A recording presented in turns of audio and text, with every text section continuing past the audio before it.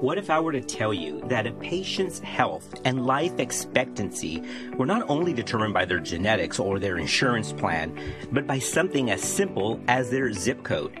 Based on the latest research, this may very well be the case, which is why today we're going to be talking about and exploring a very important topic in medicine. And it's pretty sobering, too. Welcome to Clinicians Roundtable on ReachMD. I'm Dr. Hector Chapa. And joining me to discuss social determinants of health and their impact on a patient's overall morbidity and possibly even mortality is Dr. David McIntosh. Dr. McIntosh is Vice President and Chief Inclusion and Diversity Officer at Wake Forest Baptist Medical Center in Winston-Salem, North Carolina. Dr. McIntosh, thank you for being on the program. You want to tell us a little bit about your background? You bet. Thank you, Dr. Chapa, for the invitation. I'm really excited to be here. So I do inclusion and diversity work for our health system. And prior to that, I've done a lot of work in medical schools. I worked at the University of Louisville School of Medicine, and then, of course, at Texas A&M School of Medicine as well. And so a lot of my work and research really focuses on race and how race is understood and practiced in an academic environment. And so I think it just lends itself so well to talking about social determinants of health. So I'm really excited about our conversation. Absolutely. So to start us off, Dr. McIntosh, can you tell us, because some may not actually be very familiar with this, what actually is meant by social determinants of health? Why are they important, and how are they impacting a patient's overall health, morbidity, mortality? So when we think about a person's ability to be healthy, there are a lot of genetic factors that somebody walks in the door with, right? And so there's things that you inherited just by who you are and who your parents were. Those are oftentimes just part of your genetic makeup, and that's where precision medicine comes in. And I think that's a really cool emerging area when we think about kind of what we have and what diseases or ailments or illnesses we might be predispositioned for. That accounts for a part of a person's ability to be healthy and well. As you well know, there are myriad factors that also impact a person's ability to be healthy and well. And so when we think about somebody's educational attainment or their employment opportunities, the type of neighborhood they're allowed to live in, their access to transportation, their space in a food desert, so access to healthy foods, access to a clinic. And so all of these things impact one's ability to be healthy, because you can't be healthy and not have access to good food. You can't be healthy if you don't have a job and you don't have access to health insurance, for example. And education is a huge mitigator of this as well. So I think there are a lot of factors that are kind of unaccounted for when we think about the clinical interaction. When we talk about how we train our medical school students and how we train our residents, it's very much about the clinical interaction. But it's almost like we're taking one piece of the pie and we're ignoring the rest of the pie about how somebody shows up in our clinical spaces. And so when we talk about like the education system and the housing system and the employment system and the healthcare system, all of these systems interact together. So no one is in isolation. So as I think about how we train folks around these things, I think it's important to think about this from a systems perspective, because it's not as easy as just telling our patient, well, you need to get higher quality food. Well, that's great. Right. Like, can you help me get a better job so I can get higher quality food? Right. So this is very important because this is so accurate. And I think most healthcare providers, nurses, anybody in medicine can relate to this issue, where we give a patient a prescription, assume she's going to go get it filled, in an hour or two.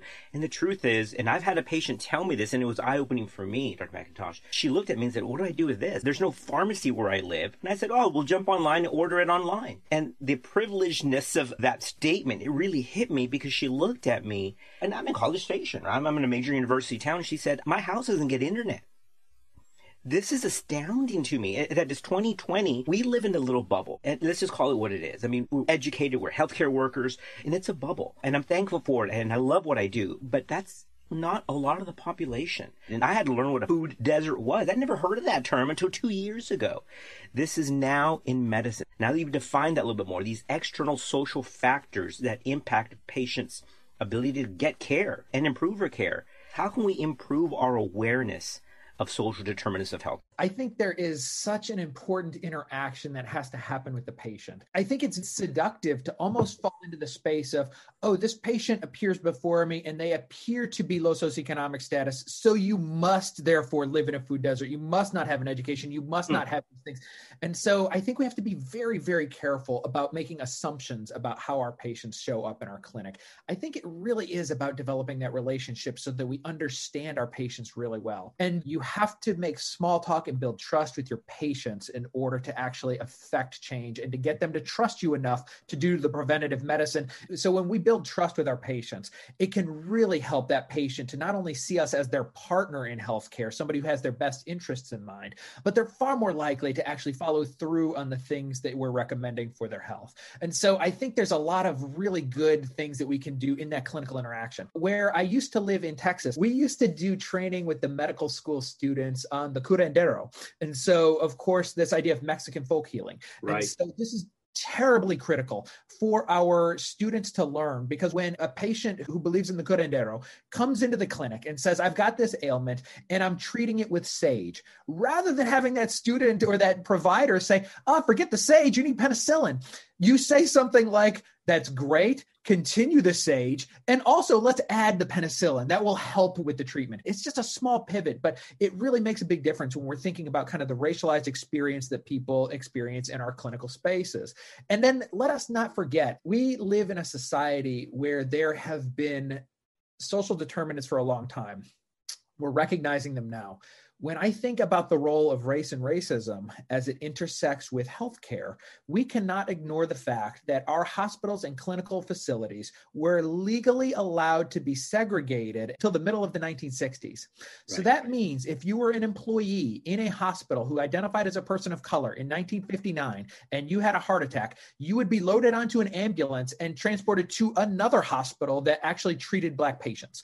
And so when we talk about these things, there is a social context that we have to be aware of. And so that's a big take-home message there, is that we tend to view social determinants of health as external barriers. In other words, their zip code alone, their food isolation / food desert alone, their social structure alone. Those are external to me as a provider, right? External to me as medicine. However, there are internal factors at play none of us want to admit, but it's just human nature for us to default think, and some of that default thinking can be negative. Those internal factors are also part of social determinants of health. And I did something very interesting. This was about a year ago. I asked our medical students, I said, who do you picture this patient in your mind? And I said, it's a 20-year-old. She's been pregnant 3 times. She has 3 children, and she comes to the office from some pelvic pain. Who do you see? And invariably, when they raise their hands, they say, why do I see like a lower socioeconomic Hispanic patient or an African-American patient? Where does that come from? I had nothing to say about race. Well, automatically, because she's young and had 3 children, she was lower socioeconomic. Isn't that interesting? Now, again, this may be making you a little uncomfortable, and that's our purpose, because part of medicine is getting outside of our comfort zone, and we can't fix a problem unless we understand its diagnosis. These are all internal factors. Would you agree, Dr. McIntosh? 100%. It reminds me of that 2003 Institutes of Medicine report where they described one of the reasons that we have health disparities in our country is a lack of cultural competence and awareness on the part of our care providers. When I think about the research around implicit bias, it is deep and robust. And so we have all of this information and data recognizing that we are socialized to believe certain messages. And so it's hardly surprising that when you describe that scenario, that people have an image that pops into their mind. The really scary and insidious thing about that is that students of color might have the exact same image pop into their head.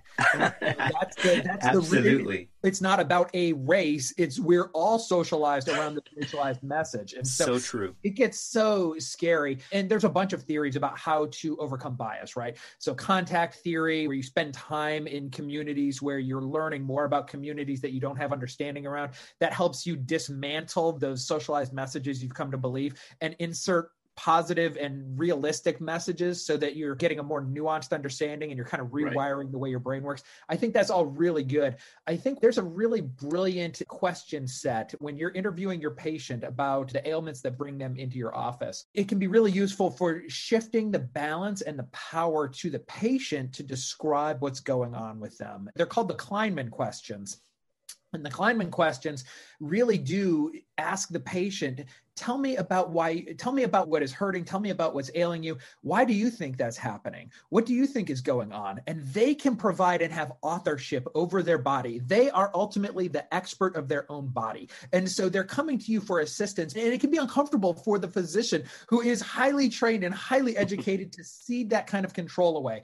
But when you do, that makes such a huge difference in building that trust with your patient. And so when we talk about those internal things, I think there are some ways that we can build internal trust and really seek to understand our patient in a different way. So Dr. David McIntosh, thank you for your insights and your opinions and your perspectives on this very important topic. It was great having you on the program. Thank you so much. I'm Dr. Hector Chapa, and to access this and other episodes in our series, just visit reachmd.com/clinicians roundtable, where you can be part of the knowledge. Thanks for listening.